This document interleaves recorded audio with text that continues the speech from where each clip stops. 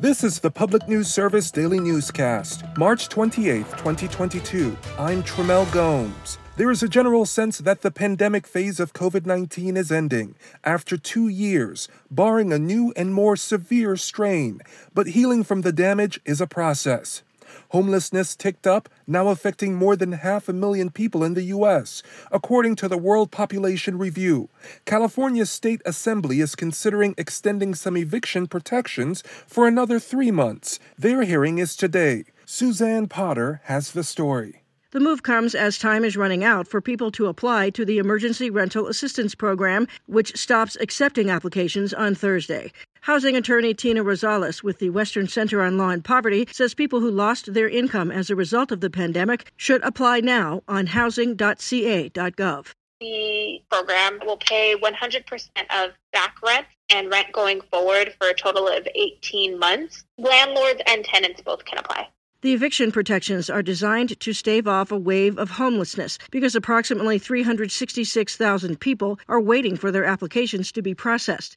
Hunger insecurity also went in the wrong direction, meaning lack of access to enough healthy food.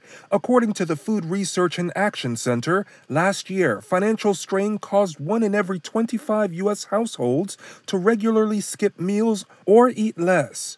Paul Gaither with the Central Texas Food Bank describes the situation in Austin. Before the pandemic, we were spending every month about $100,000 to purchase food to supplement donated food that we would get. During the pandemic, that went up to about $1 million a month, 10 times more every month. And we're not seeing that ease off. Federal COVID relief funds that helped expand access to school meals for all kids are set to expire in June. Advocates in Colorado are urging lawmakers to make that investment permanent. Eric Galatas reports. Ashley Whelan with Hunger Free Colorado says in addition to reducing child hunger and food insecurity, a new bill making its way through the legislature will give food producers across the state access to a reliable customer base and fair prices for their goods. It has some funding for school districts to purchase healthy local food from our Colorado ranchers and our Colorado farmers and make sure that we're investing back into our state as we're investing in food for children. Some critics of Senate Bill 87 argue that free meals could create government dependency. Whelan says the program can also put an end to lunch line shaming that low-income kids experience. We've had families who testified at the committee that their child came home with a number written on their arm of what the family owed the school for school meals. This is PNS.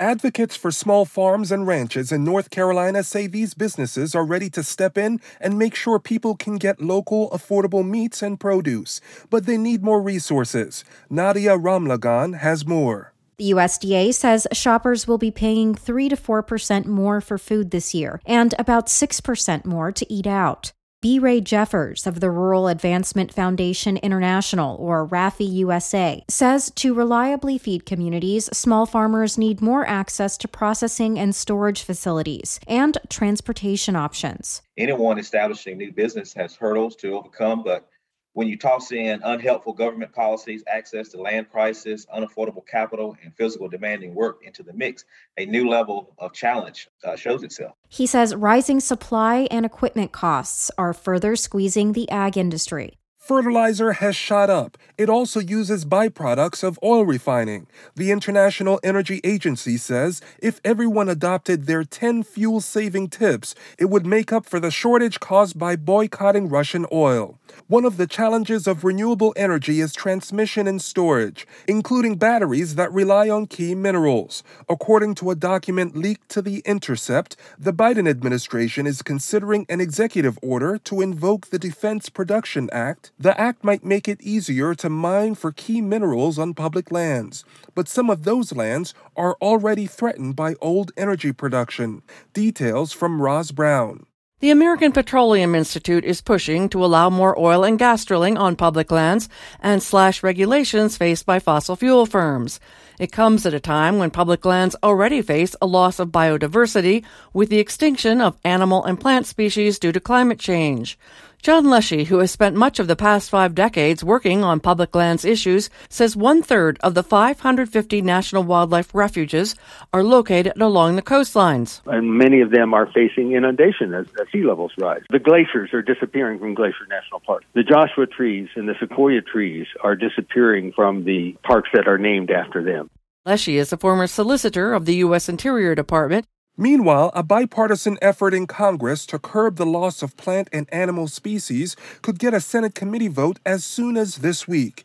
The Recovering America's Wildlife Act would invest $1.4 billion annually in state and tribal conservation efforts. Mike Leahy with the National Wildlife Federation calls it a silent crisis. There is awareness of some of the more charismatic species out there that are in decline, but there is widespread wildlife and biodiversity declines with pollinators, aquatic species, fish, various types of birds.